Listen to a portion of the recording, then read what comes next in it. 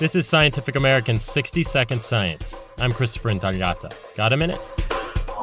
This year, the number of mobile phones on cell networks is expected to surpass the Earth's population. More people now own cell phones than actually have access to working toilets. James Meadow, a microbial ecologist at the University of Oregon. Hidden in the data is the reality that some people work on their phones on toilets. If that grosses you out, consider this. So it turns out that we're just really leaky animals. We leave our bacteria everywhere we go. Including, of course, our phones. Meadow and his colleagues took a census of the bacteria on thumbs and index fingers of 17 volunteers and on their smartphone touchscreens. Overall, they ID'd more than 7,000 types.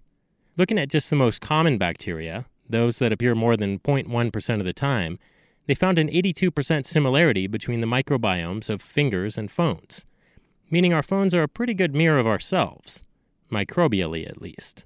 The results appear in the journal PeerJ. We have always been covered in bacteria, and we will always be covered in bacteria. So the fact that our phones are also covered in bacteria is no reason for concern. In fact, the researchers say that mobile phones may hold untapped potential as personal microbiome sensors. App developers, take note.